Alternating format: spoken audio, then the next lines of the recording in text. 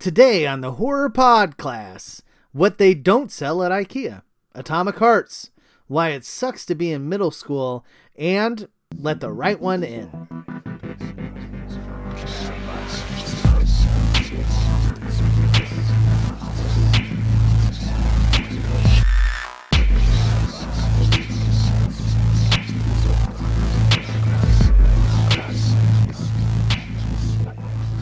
Welcome to Season 2, Episode 18 of the Horror Podcast. My name is Tyler, and by day I'm a mild-mannered teacher, and by night I'm a hard-nosed detective trying to figure out who put the latest hole in the wall. But thankfully, I also get to act as editor-in-chief of Signal Horizon, a media company devoted to the educational side of horror and science fiction. I started the company with my buddy Mike over here. Hey Mike, what's the news, man? Holy moly, we're a media company now? I don't know. Like, I call, it's something different every week, man. Okay, that's cool. Although, we did get a letter from the state of Missouri saying that we needed to post something about the job laws. Yeah. We absolutely did. Yeah. But I was like, what if we don't have any employees? So I posted it in the office in which I am recording this. So tell me, Tyler, what exactly are my overtime rates? 0, because 1.5 times of 0 is 0. Awesome, man. Well, hey, dude, I'm still fighting a guerrilla war against against an iguana that keeps digging holes in my yard. Other than that, things are good down here. Super excited to talk about today's movie, Let the Right One In. Yeah, absolutely. Yeah. So hey, man, be a good one. Yeah. But first, before we get there, Tyler, what you reading, what you're watching, what are you excited about? I got some good stuff to talk about. So, very good. Well, I'll dispense my stuff pretty quick. I finally finished Lovecraft Country, not because it wasn't awesome or amazing, because it absolutely was. I just have been super busy, so reading's a little slower than it normally is. But it's going to be, I think it's a Showtime miniseries coming up, and it is going to be perfect for that. So we'll have an article out kind of discussing the actors and some of the themes that we think they ought to go for. But I know you read it. Lovecraft Country is pretty awesome, isn't it? It is. Matt Ruff kind of knocked one out of the park with it. It's got a whole lot of good stuff going for it. Very, very well crafted. Not as Lovecrafty as you would first think, right? With the title Lovecraft Country. No. But definitely squarely in horror. It's got an ensemble cast that I think is really, really strong, and kind of this vignette style of telling the story that really works. So yeah, and it is crafted perfectly for a show like HBO or Showtime. I mean, they're going to really be able to do it right. So and it hits so many different notes and tones and ideas regarding both horror and race and class and gender in the United States. So they're going to have just a lot of stuff to work with. Yeah. Oh, yeah. And I do think it is squarely in the horror genre, but not maybe in the traditional sense, you know? I think it's I don't know. Its ability to transcend the genre, I think, is one of the real strong suits of the novel. So, yeah. So check that out. To transcend and to comment on the genre too. Yeah. Oh, yeah. There's a lot of there's a lot of meta discussion, which I think is freaking cool. Yeah. Because we're way into that stuff. Yeah, no shit. Like, yes, more of that. Mm-hmm. That nerdy shit that may bore some people. We are totally down for. So I'm also reading Tales from the Lake Volume 5. We are part of the Horror Writers Association, and we have the ability to kind of recommend some stuff that they'll be voting on, and that has come up multiple times. So I was like, I need to check this out, and I love what I see so far. So there's a ton of really good stuff. I think I'm only 4 stories into it, but it's great so far. Great. And what I'm watching, so Hulu's got a show that Blumhouse has created where they are releasing, essentially, it's like a cross between a short and a full-length movie every month. and their horror Christmas episode is called Puka. I think I'm saying that right. And I caught that. I thought it was good. I didn't absolutely fall in love with it, but I thought it was good and it was entertaining. And I've this Christmas especially, I've kind of fallen in love with Yuletide horror movies. So it's been fun to add that one to my list of stuff that I'll probably watch every year. Awesome. Did you know there's a book out by Blumhouse? It's an anthology of Christmas horror called Hark the Herald Angels Scream. I've seen that. I didn't realize Blumhouse produced it. So Blumhouse has a publishing label that they've done, probably half a dozen to a dozen different novels on. I was talking to our buddy Nick, who's a fan of the podcast and been on an episode or two, and he was talking to me about them just the other day. Huh. Yeah, it's got an awesome cover. Oh, it does. It's a little like Crypt Keeper-y meets Coca-Cola. Okay. Yeah. No, I could see that. I was also thinking The Grinch, like there's some other shit rolling into it. So. Yeah, cool. I haven't checked that one out, but it looks pretty good. Yeah. Very good, man. So what are you reading? Well, I just finished up with Zero Saints by Gabino Iglesias.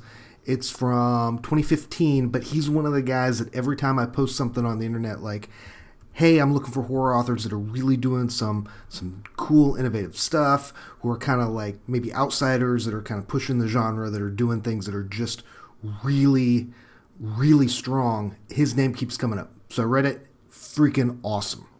Absolutely awesome. Cosmic horror, noir, in Austin. He's got a lot to say about La Frontera, or the border between Mexico and the United States. It's super interesting because probably 90%, 95% of the book is English, but there's a significant portion that is in Spanish. And to see, and he is a really, really good author. And to see somebody, I was expecting he would go with it kind of in the beginning, like to add a little bit of flavor in the beginning and then drop it. Keeps it through the whole book, right? And really masterful use of being able to put that in.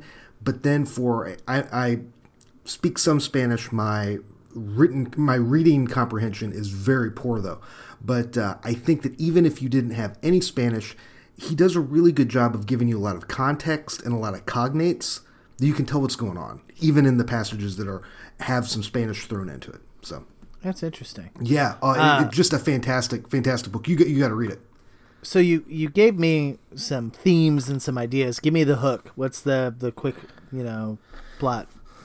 It is a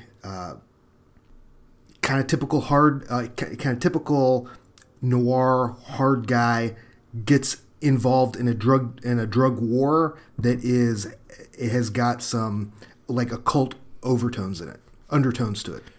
Ooh. So is it anything like north of, oh man, what's the short story I love from West of Matamoros, North of Hell, from Brian Yes, Hodge? That's it. Yes. It has got some of that feeling to it. It has got some, but I would say but Zero Saints I would say is like even more like raw and even more Gabino Iglesias has got a really, really strong like voice, and he leads with it from square one. And cool. I mean, once that gets to you, I mean, I was just off to the races, and I finished it up in like a day and a half. So wow, it's not a long book either. But anyways, all right. Well, if you got me, I'm sold. I'm gonna have to check him out. Yep.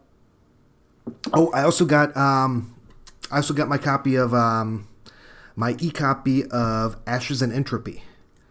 Got it yesterday. Yeah. And I broke my rule. I normally read in multi-author anthologies. I read them from first story to the last story. Broke my rule. Went straight to the John Padgett story. It's called The Yellow House. It's freaking awesome. Of course. Yeah. It's John Padgett. You know it's going to be. Then I read the Laird Barron story.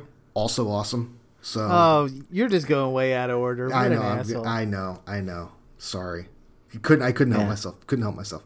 The only other thing I've got is, have you seen the trailer for the video game Atomic Hearts?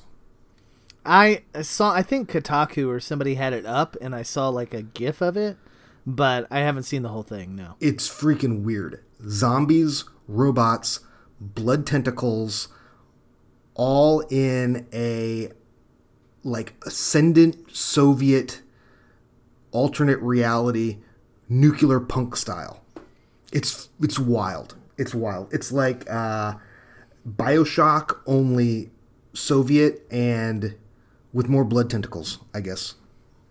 Sweet. It's super weird. It's super all right. weird. I'll put a link in the show notes, but it is zombies and blood tentacles. All right. And robots. I mean, hey, all right. I'll check it out. And KGB agents. That are neither zombies, robots, or blood tentacles dressed up as KGB agents. No. I think because it's the plot, as I've heard, is, you know, the Soviets had these places. They were closed cities. They were science cities where they did, like, you know, military research and stuff and development at, and they were completely closed. They weren't on maps or anything like that. And once you got assigned to one of them, you lived there for a long time. And if you wanted to leave, you had to, you know, get some papers and stuff. Most people just like kind of lived out their whole lives there. Anyways, one of them, bunch of weird stuff happens at it, and they send a KGB agent out there. And I think that you are the guy that's like supposed to go like get him back because he went out there and went nuts. It looks super cool. So it's like Heart of Darkness. Yes. Potemkin City meets Jesus. All right. That's some stuff. Yeah. All right. That's like all of it rolled up together. And I mean, I think it works. At least from the trailer that I saw. The video game might wind up sucking. You never know from a trailer. So anyways. Yeah. What do you know what platforms it's going to be available? I don't know. Probably I would probably say all of them. I mean, it looks like they got a lot of polish on it. So, I mean, if you want to make a bunch of money in this thing, it's first-person shooter RPG. So, if you want to make a bunch of money, you can't just put it on PC. You gotta go out to the consoles. You gotta meet everybody where they're at. Yeah. What was the name of that again? It's called Atomic Hearts. Awesome. So we'll have to check out Atomic Hearts. It looks like you can get it on Steam already. Really? Too cool. No way. Yeah. Oh, well, I'll go on there and check it out. Maybe it's pre-order. I don't know, something like that. No, I mean, there's some really cool kind of video game stuff going on. There's Atomic Hearts. There's that Cyberpunk 2077. Yeah. They released. I was gonna say, have you been playing a shitload of video games lately? You've been bringing it. No, I'm just watching, you know, the Cyberpunk. I love Cyberpunk. So I've been waiting for this game to come out for forever. And they had a 45-minute gameplay demo, so I was just kind of interested in that. And then I guess from watching that, you know, the great YouTube in the Sky looked and said, "Hey, next video you need to see some of this Atomic Hearts." Hey, that's cool. And man. And you know, the YouTube God looked into my soul and what other videos I had watched and came up with something good. So, well, here's the deal. I think what maybe the younger generation understands better than we do, especially in games like Atomic Hearts or the other that you mentioned, they tell stories, man. And if you're a fan of just a good story, then you don't really give a shit what format it's in. You know, like it could be a short story, it could be a film, it could be a short film, or it could be a video game, you know, and this is where the new stories are being told, which I think is really a cool concept. So I totally agree. And I'd like to give a shout out to Jara Hamatashin. He's got he's a fantastic short fiction writer. We've got a review of one of his books up right now on Signal Horizon. I also listened to his podcast, and in his podcast, he made I think what is a really astute observation about Lovecraft, in that most people that are writers or that read like a whole lot of horror and that are like really invested in it, kind of like we are, and are a little bit older, all came to Lovecraft through reading Lovecraft, right? But that Right. people today, they've never, there's a whole wide swath of people that have been exposed to Lovecraft, not through his writings, but through video games and tabletop RPGs. Oh, for sure. Yeah. I totally buy that. Yeah. Yeah. So I think a lot of like the cultural kind of relevance of Lovecraft is from games and both video games and tabletop games rather than his writing now. So anyways. Yeah, meeting kids exactly where they live, which is kind of the heart behind Signal Horizon and the podcast and the whole kit and caboodle. Speaking of JR, I think we're going to have him on the show in mid-January. So we're going to be that's talking. Awesome. Yeah. I don't know if we've decided yet on a movie, but it's going to be great either way. So it's going to be pretty cool. Cool. Okay. Because Dark we Corners. have yet. Yeah, we don't have a bumper yet, so you know what time. Oh, man. It's time for Dark Corners of the Web. Hey man, you picked this one out. It's a video game. It is. It is a video game in the same vein that my parents had an Apple II, okay? And we had like 3 games for it. We had Where in the World is Carmen Sandiego? Okay. Phenomenal. Right. Everybody had that game, though. It also came with a World Almanac, which was pretty cool. I learned all kinds of shit. But there were 2 text-only games that I just fell in love with. And the game we're going to recommend to you was developed by Ginny Poladna and Ryan Veeder. And again, I'm sorry if I screwed your name up. But the name of the game is Cragna Manor. Is that how you would say it? That's how I would say it. Okay. And the long and the short of it is, we kind of got a tip through one of our listeners. It is a house that you explore that has all kinds of different horror elements in it, but they had different writers develop each different room. So it's like every choice that you make to go into a new room is going to feel different because it was written by somebody totally different. And the whole point of the game is to kind of experience the house and not necessarily win it, which I think is, a pretty interesting, from a storytelling perspective, pretty interesting. Yeah, really, really cool. I was just checking it out just very briefly when you sent me the link like 10 minutes ago. And yeah, I mean, it is obviously all text, but it has got a lot of, what I would say it's got a lot of polish on it, right? It's like way better than those text games that I remember because just from you would always get a syntax error, right? Like there was a rat, right? And it said something about a rat, and I was like, "Oh, kill the rat!" And I said, "You try to kill the rat," and then this happens. I was like, "Oh wow!" Like I didn't even think that would be, programmed in. But so yeah, a lot of attention to detail. Yeah. And really well done, and somebody has obviously spent a ton of time on it. Yeah, so, and I think it builds on a common mythos from another book, but I'm not 100% sure. Yeah, I remember reading some of the story behind it. That it's like the 20th anniversary of another game that I hadn't heard of called Anchorhead. Huh.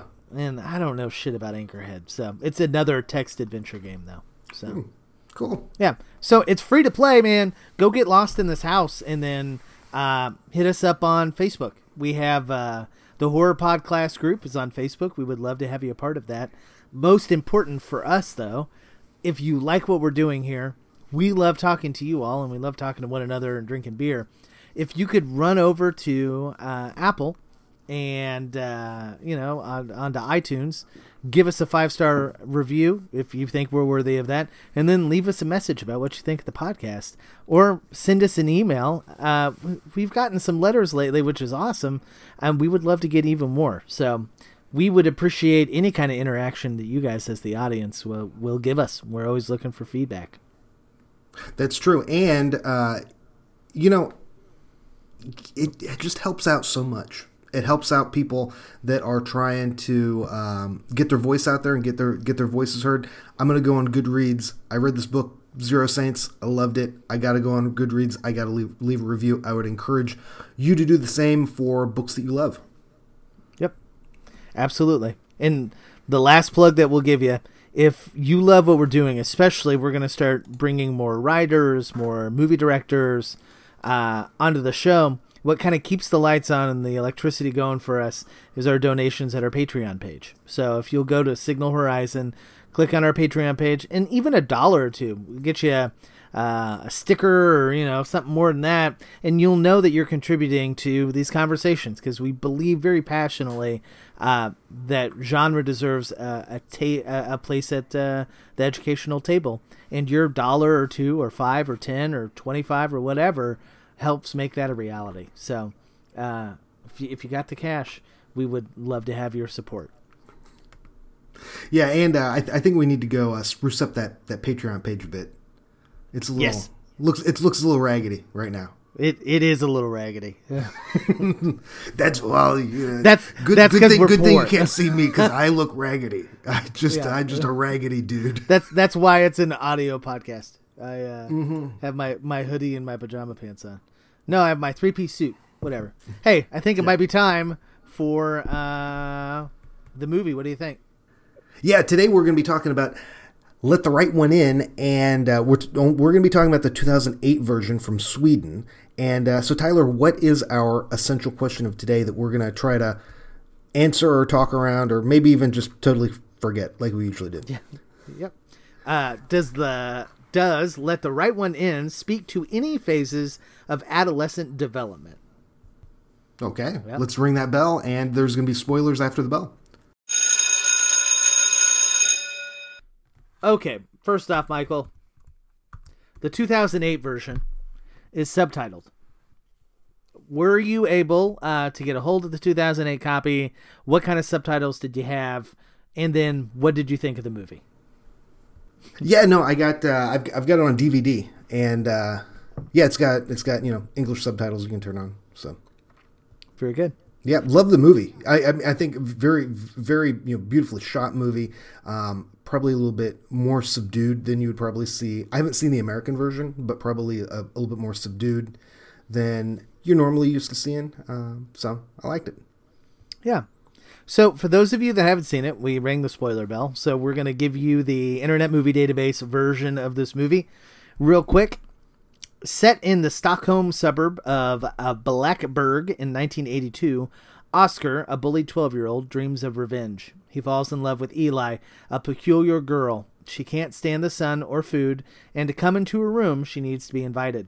Eli gives Oscar the strength to hit back, but when he realizes that Eli needs to drink other people's blood to live, he's faced with a choice. How much can love forgive? Yeah, I like that tagline. So, I guess the first thing we need to talk about in this movie, it is a vampire movie, right? Yes. But I think it's kind of maybe a little bit more than that, and I think it is a really good example of a lot of people go out there and they're like, you know what, I don't like zombies. I don't like anything that has to do with zombies. Zombies are so overdone. I don't want anything to do with zombies. There's still some good zombie stuff out there, right? Oh, yeah. And even if you don't like zombies, like every once in a while, there's going to be something like, I thought I was over zombies. And then every once in a while, there's something that comes up that just blows you away. Like somebody like comes in like that John Langan play that I really liked, right? About zombies. Like he just like walks in the door and he's like, dude, zombies. And then like drops something like that. And you're like, I didn't want zombies, but that was like freaking awesome. And I think this is that kind of vampire movie. Because if you said, hey, let's go watch a vampire movie, I'd be like, nah, fuck off. I don't want to watch another vampire movie. But this one just really works. So yeah. First off, if I ran into anybody that disliked zombie movies, I would fight them on the spot. They would no longer be welcome at my home. But I get what you mean, that some of these genres can be a little tired or a little hackneyed from time to time. And this doesn't. And I think part of the reason why this doesn't is because it nibbles around the edges of our essential question. Because it really is a coming of age story that is fundamentally different than the coming of age story that we've heard in some other vampire movies. It seems like other vampire short stories or movies or whatever, really it's the coming of age of the newly turned vampire. You know, like how does that vampire transition from human to vampire, and what does that look like? But at its core, Let the Right One In is about being 11 or 12 or 13 or 14 and going through some of that development. And the vampires, Eli in this particular case, is more a foil so that we can examine that adolescence, because Eli's a vampire and been around for fucking ever. Yeah, no, I totally get what you're saying. I don't want to talk about tabletop RPGs twice in one episode, because that would make me just look like a total nerd. Yeah, but full on nerd. Turn it up. Here we go. But so White Wolf they've done two. There was the first one, and then there was a reboot, tabletop RPGs about vampires. And one of the things that kind of stuck out to me about it was that they had some original fiction that was written as novels, and then they had some original fiction that was kind of put in the source books, kind of like flash fiction, probably like the length of flash fiction, or maybe a short story here and there. But the ones that were the most powerful were not the ones that were about the vampires themselves. It was about the hangers-on, right? Because interesting. And that's where the really powerful stories came from. And I thought, and that got me to thinking that you're right. I think that's what makes this work, is that it's more about the people that surround the vampire than the actual vampire. So yeah. So I think now would be a good time to kind of introduce the first concept that I think is really useful in examining that non-vampire character. So there are a number of resources that you can access that kind of talk about adolescent development, but the one that we chose to use comes from the American Academy of Pediatrics. And sounds legit. Right? Like, that's exactly why I picked it. Mm-hmm. Seems kind of interesting. I was gonna pick one off of some anti-vaxxer website, but you will not lead us astray. So never. So what I found particularly useful is that they broke the development of adolescence into three phases. You have early adolescence, which is 11 to 14, middle from 15 to 17, and then late 18 to 21. And their definition kind of serves as a good backdrop to the main characters, because they are just starting to think for themselves and to think relatively mature thoughts and to build relationships that are functionally like real relationships, mm-hmm. You have some familial relationships or an absence thereof in these characters, but their ability to bond together, I think, is really indicative of that early stage adolescent development, at least according to the AAP. The AARP? Those guys too. Yeah. Fuck those guys. They just want their 10% discount on Hy-Vee on Thursdays. That's all they give a shit about. Yeah. Okay. Yeah. I'll buy that. I'll buy that. So they're in early adolescence, and yep. What are the 5 leading characteristics of adolescence? Yeah. So they are biological growth, development, undefined status, increased decision-making, increased pressures, and a search for self. Well, I mean, that pretty much kind of sums up this exact, this movie right here. Exactly. And the state that Oscar is in, which, and then to be able to juxtapose that against the state that Eli's in, where, there is no more growth. There is no more, development. Still there's the undefined status that she can kind of fit in different places, different times, right? Well, in some ways she can't, right? one of the defining characteristics of early adolescence is that sense that every relationship or your peer group is suddenly mixed up and you have to redefine who's in and who's out. And I think one of the most powerful images of that very thing happens when she tries to come in, right? Oh, yeah. She's not invited in. It's a little bit like, this is super bizarre, but I read this fascinating article about how Instagram is being used now to like exclude people from parties if you're in high school. Like, you have to be invited to like the page. But if you're like an actual owner of the page, then you're like super in. But if the page follows you, then you're like really cool. But if you follow the page, you're just kind of cool. But if you're blocked from the page, then you're like a fucking pariah, you know? And like, I love teaching high school, but sometimes they're the worst, you know, because they're so mean to each other. And they use that sense of in and out as defining markers, and they wield it like a weapon, you know, like, no, I'm the gatekeeper for who belongs and you don't belong, you know, and that's incredibly powerful and incredibly hurtful. And shit, man, in this case, in Let the Right One In, it makes Eli bleed from every orifice, you know, like that's not great. So yeah, man, I think talk about really, really getting the point. I think it's doing great stuff. So. Yeah. Well, yeah, and I guess, you know, Eli too is, you know, is defined as all the things that I guess she can't do, right? Can't be out in the sun, can't go. Yeah, I'll buy that. Huh? Yeah, and is always, you know, dependent on somebody else. You know, even though she you know, clearly has all this like kind of physical, you know, vampire power or whatever, is always going to be reliant on somebody else. So, yeah, I think you're absolutely right.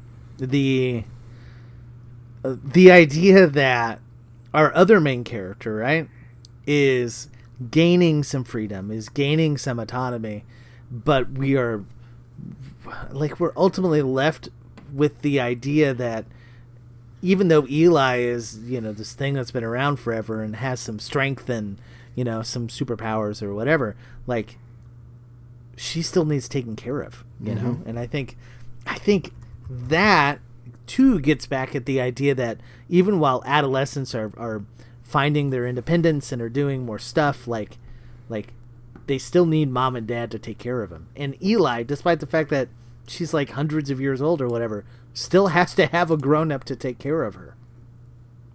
Yeah, and I think that's where the real, you know, horror of this movie kind of like really kind of tops out, is right Oof. There at the end, when you realize that you're left with the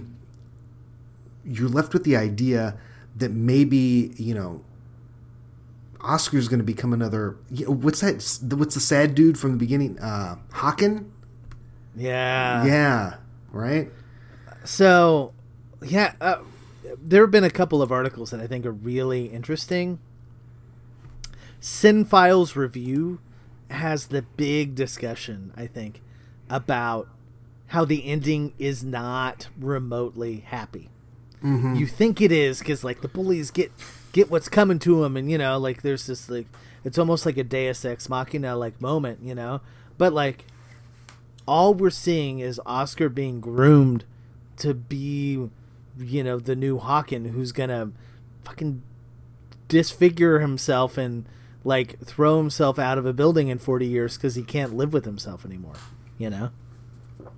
Yeah. And he's no longer useful to you know, Eli.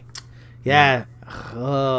It is not, I would say, a happy movie, and I think that is an interesting discussion about the role of parents, you know, like we as moms and dads give like theoretically the best years of our lives to, you know, like raise these things that will eventually grow out of needing us. You know, like essentially the context is we're not that useful anymore, right? And that's essentially, we're raising these things, hopefully, so they'll reach a point where they don't need us to go like find them bodies that they can suck anymore or whatever. Yeah, I totally hear you there. Yeah, if he's going to give up his life essentially, for Eli, Eli never gets through that adolescence period, right? Right. She's always going to be needed and then just going to discard him later. I mean, hopefully that doesn't happen. I mean, in my fanfic version, they track down the first vampire and kill the first vampire, and then Eli, is no longer a vampire. In your fanfic version, is the first vampire's name Lestat?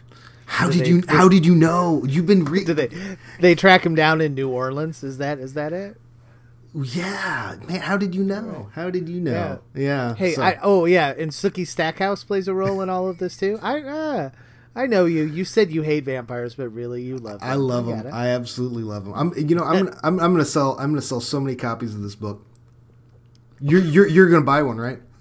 Yeah. No, you're gonna give me a free review copy. I ain't buying that shit. Fuck that. All right.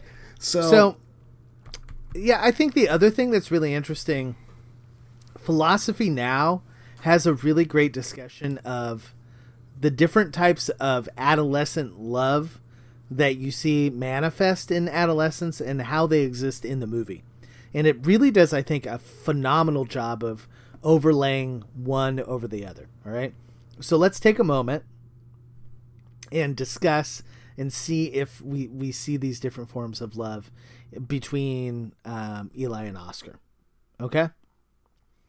First off is agape, which is like the basic kind of altruistic love where you do something for somebody for no other reason than like it's good for the other person. It's the right thing to do. It is benevolent. It is, I don't know, whatever.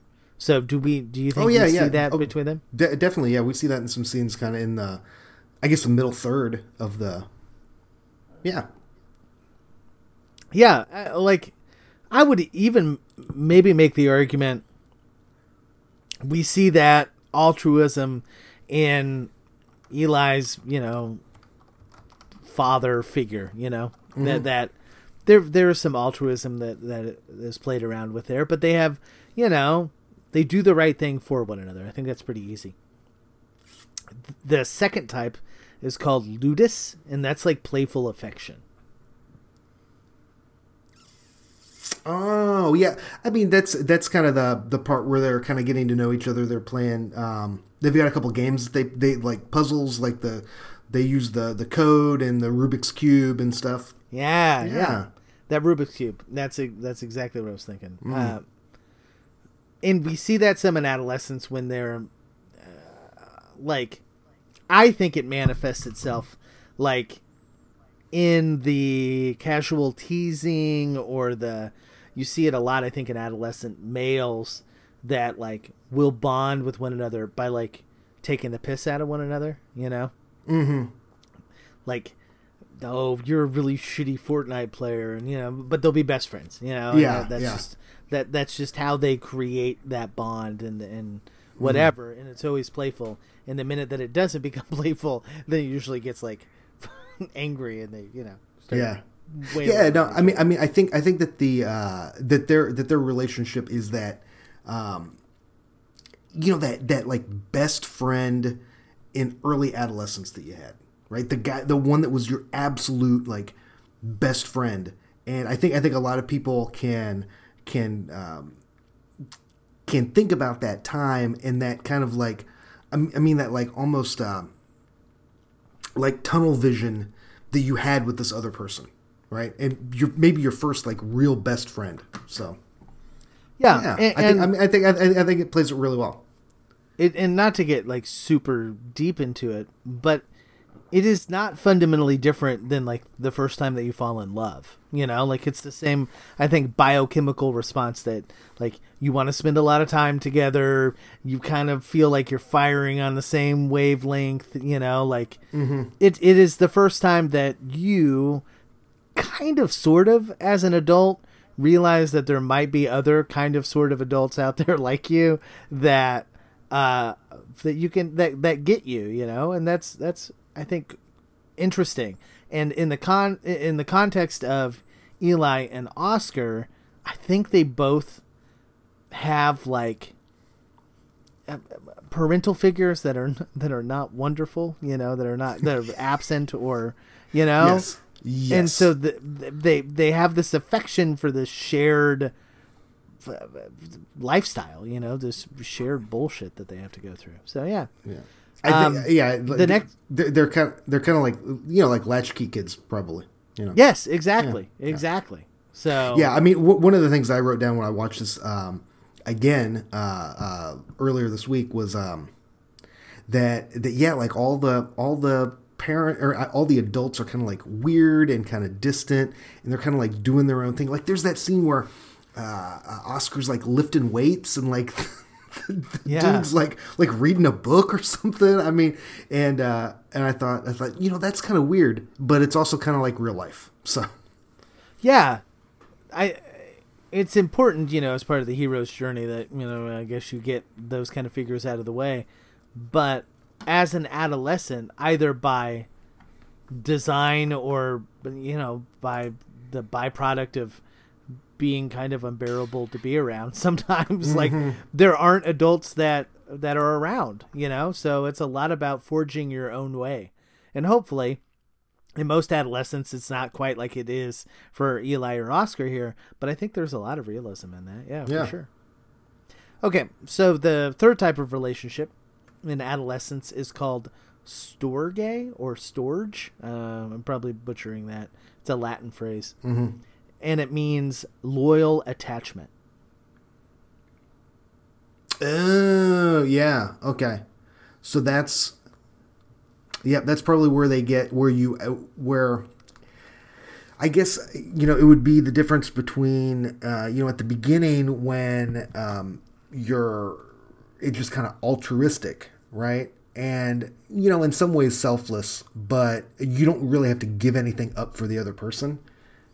You know, that storge is really like, oh, you know, if they need something and it puts me in a bind and I have to make a big decision and I have to, you know, give something up, I will do that for them.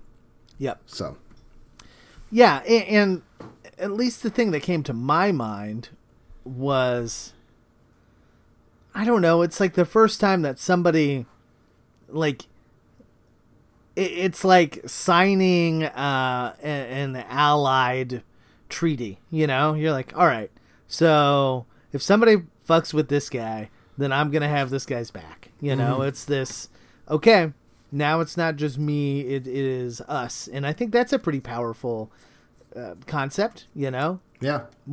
So, and I think, do we see that a lot in this movie?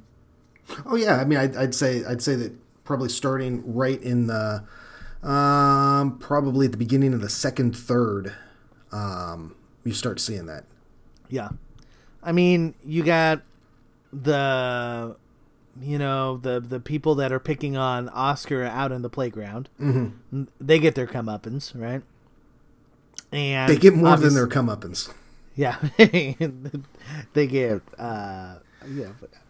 butchered essentially. Yeah. And let me tell you, that's the real horror of this movie. I think works on two levels. One, there's some gory as shit stuff that you just don't see coming, and then it comes, and you're like, whoa, all right, this is definitely a scary movie. And then there is the brutality of how he's bullied that is just awful. You know, like, damn, that's, and even as a work of fiction, it's hard to watch. So, all right. So we have loyal attachment, and the last type of adolescent relationship to develop is mania or sexual attraction. Do you think we see any of that in this film? Definitely, and I think it's handled pretty pretty well. I mean, there is a couple of scenes where they kiss and whatnot, but I mean, obviously it doesn't go much further than that. But there's definitely some kind of like proto sexual attraction between them. So yeah. So I think this is probably the appropriate time. This is based off of a novel, and I don't think they really talk about it in the movie. You can correct me if I'm wrong, but did they address what's going on with Eli's gender in the movie? So the best way to kind of explain this point is to look at the three different works. So you have three different works where you've got the American film remake, which it's not talked about at all. Then you have the original film that we've kind of been covering. That is, it has got two kind of points that you need to kind of look at. There is a point where you can see some scarring on Eli's kind of stomach area, and then also, and I'm not 100% sure about this because I just kind of read it, but that in, I guess, Swedish, like a lot of European languages, there's like neutral pronouns, and that there are times when like neutral pronouns are used. I'm not sure if they're used in the movie, but I'm pretty sure they're used in the book. So, and then in the book you get the backstory, and the backstory is that Eli was born a boy, and as part of the process to make him into a vampire, he was castrated. Yeah, and it was really violent and awful, and it is. They spend a little more time, I think, in the book than they do in the movie, where it's just kind of this cursory thing. Mm-hmm. But the idea that they render him genderless, I think, is important. I'm not exactly sure what it says, to be perfectly honest. Like, I think it speaks to a lot of different things. But it definitely complicates the idea that there is a burgeoning romantic or sexual relationship there, Yeah, I think it does, but I think it would be complicated anyway because vampire, right? I mean, yeah, but like I feel like if things were to be more traditional when it comes to that there would be maybe more questions asked. There would maybe be, like, the bottom line is the lack of genitalia in that context, like, complicates the sexual nature of their relationship. But it also, I think, speaks to some trauma, and that trauma gets in the way, I think, of that relationship too. And I think that in that way, it's true to life.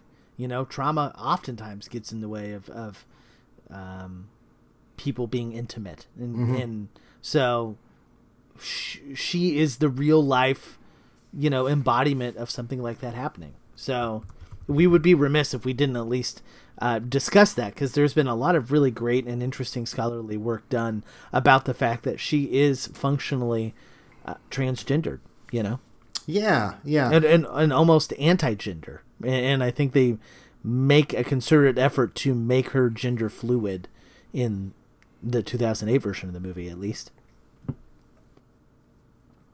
Yeah, I think you're right. I think the a good place to go would probably be Faculty of Horror did a really good podcast where they talk about some of these issues. There's also there's a bunch of work out there on the internet, particularly the author of the novel kind of weighs in, and from the author's perspective, what she was going for is more of a androgynous, like kind of idea.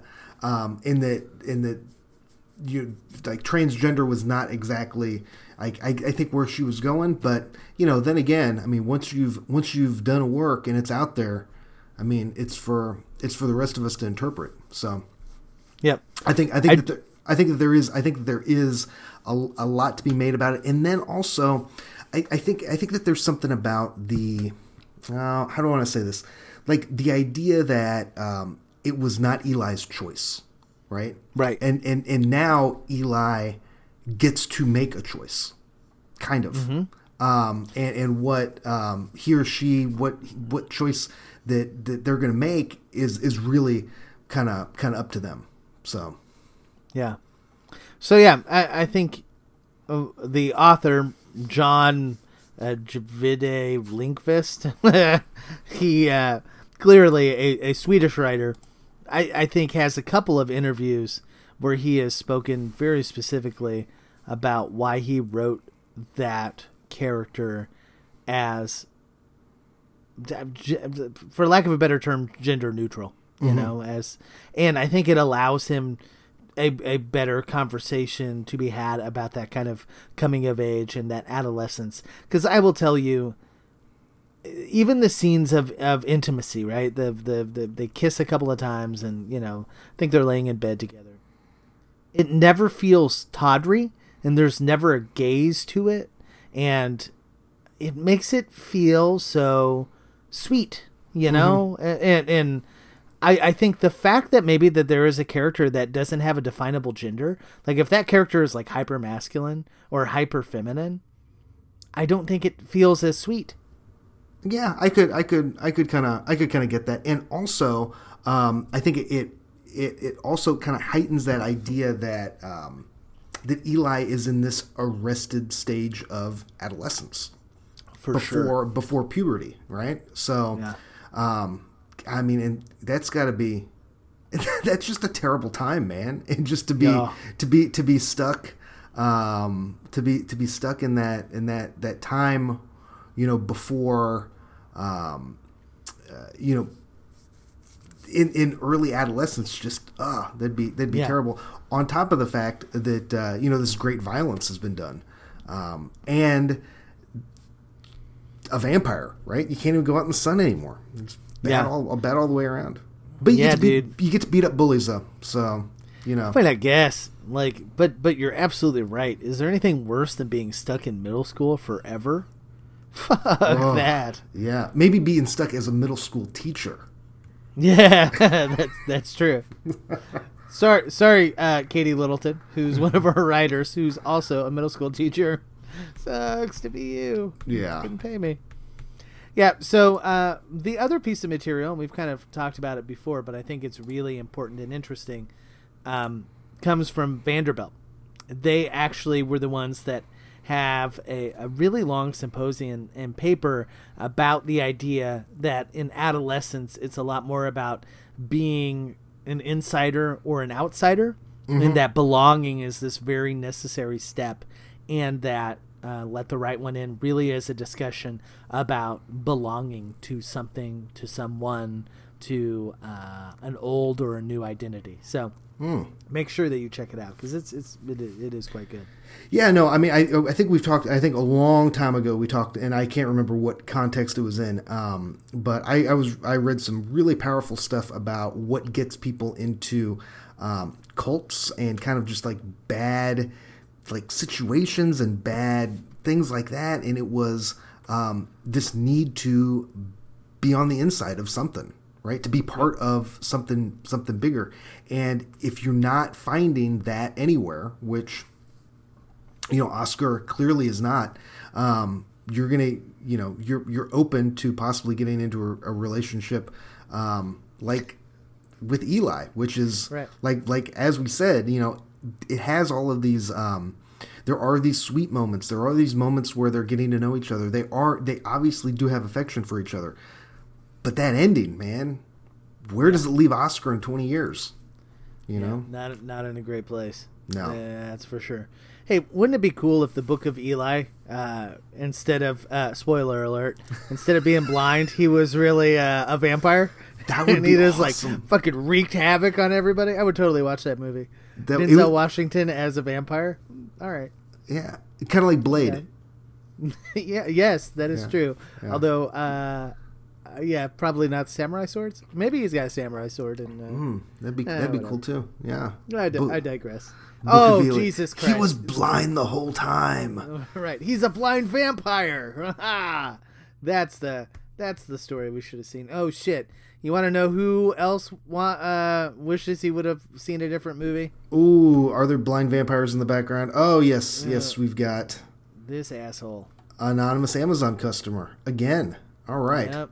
Let's see what we've got. Tyler, you picked this one out. I have not read it yet. You sent it to me. I haven't read it, so we're just gonna roll with it. This is what anonymous Amazon customer has written in his spiral notebook and passed to the front of the class. Wow, I'm stunned by the positive reviews. This movie was slow, dull, and the only thing somewhat unique is the child vampire, which really isn't that unique at all because there's a child vampire in that shit. It's a played out trope, man. Yeah.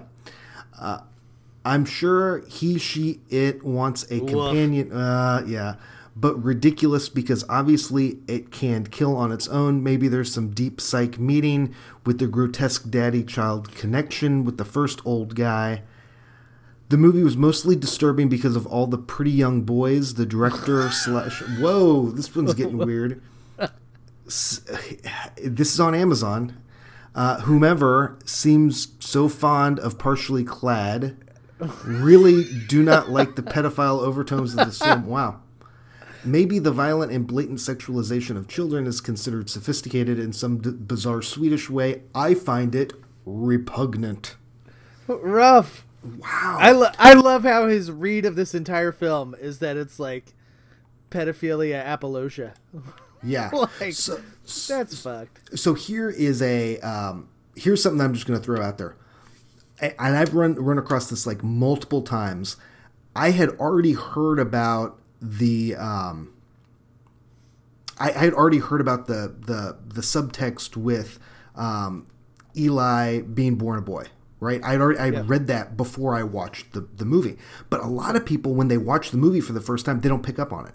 And I think, and especially in the American one, because it's not even in there, right? Yeah. But even on this one too, it's not as clear as I guess it is in the novel, right? So clearly this is somebody that has, read more about this. Anonymous Amazon user didn't just sit down and just watch this movie and then just spit this out, right? Yeah. There's clearly a greater social context. And so anyways. Yeah, well, the fact that he mentions pedophilia, like in like passing context, you find out that the old caretaker of Eli was like a pedophile that got like kicked out of his old town, So the fact that he has glommed onto this thing and it has been his center focus to the rest of the movie, I don't know. Like, I will tell you the one thing that I feel like is not in this film at all, and that's why I said earlier, I just am not picking up on any kind of gaze. It doesn't feel like it sexualizes the kids in this film at all. And I think it very easily could have, because I think sometimes we think adolescence is just about sexual awakening when it's really about like a gazillion other things and that thing, Yeah. So I think it handles all of that really, really well. It makes me think, old boy here has got some weird shit on the brain. That's all I'm saying. Yeah, maybe got some weird shit on the brain. That's a possibility. The way he throws around Swedish like it's a pejorative, like in some bizarre Swedish way. Yes, like, exactly. Damn, dude, did you just call me Swedish? Shit. And I ain't even the chef. Yeah, I can't do a Swedish chef. Otherwise, I would try. And I really like their fish. Swedish fish, beautiful. They're the best. Yeah, I'll sexualize the shit out of a Swedish fish. That's freaking disturbing. Yeah. So this anonymous Amazon user, what other things has he left reviews for? A lot of fedoras. Yes, fedoras, and then I've never heard of it before, but a plastic sexual goat. I don't know. Wow. Oh, wow. Yeah. Go figure. You can buy anything on Amazon. Go figure. Yeah, no, I mean, I think that there really are a lot of these like anonymous Amazon reviews that are just people that have like this very specific political message that they are just want to go out there and like insert different places. Yep. Oh, yeah. Do you think maybe this guy came from a Russian troll farm? I don't know. I would not be surprised. Like, and here's one of the tells, the he, she, it thing. Like, do you know how many right-wing folks that I've crossed paths with that when you discuss, like, transgendered issues, like, fucking lead with that, you know? Yeah. And it's like, I can't be bothered to learn the proper pronoun that this person wants us to use, so I'm just going to use this fucking slur or whatever, right? Yeah, where it's not even a deal in the movie, right? Right. You know, exactly. because you can because the one line is, I am not a girl, right?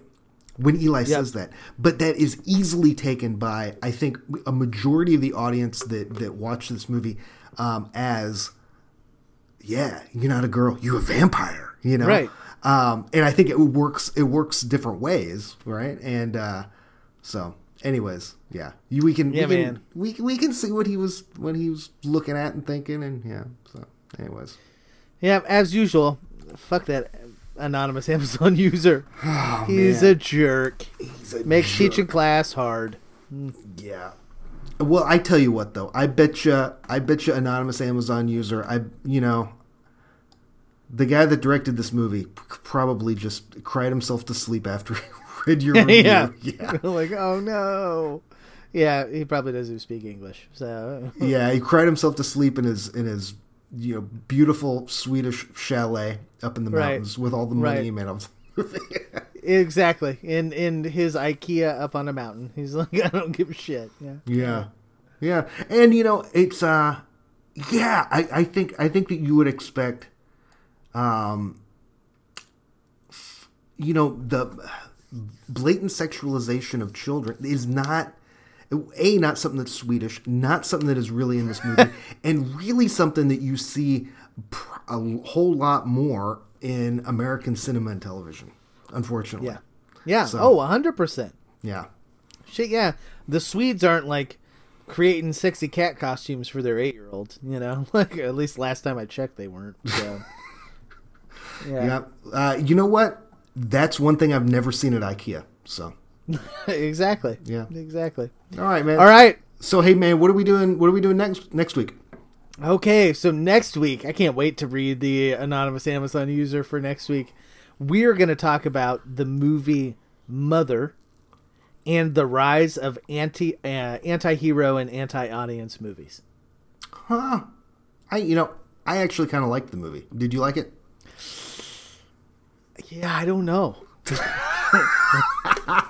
Yeah, I think that a lot of people left the movie theater thinking exactly that. Yeah, I don't know. Yeah, I'm gonna say no. I don't think I liked it, but I'm gonna rewatch it before next week. So maybe it'll be one of those things that the second time around, because first time around it was pretty much a hard no. But this is what I thought of the entire time of the last half of the movie. I thought of Fat Bastard from Austin Powers singing, I want my baby back, baby back, baby back. I want my baby back. That's all I can handle. That's all I could do. So. And on that note, class dismissed.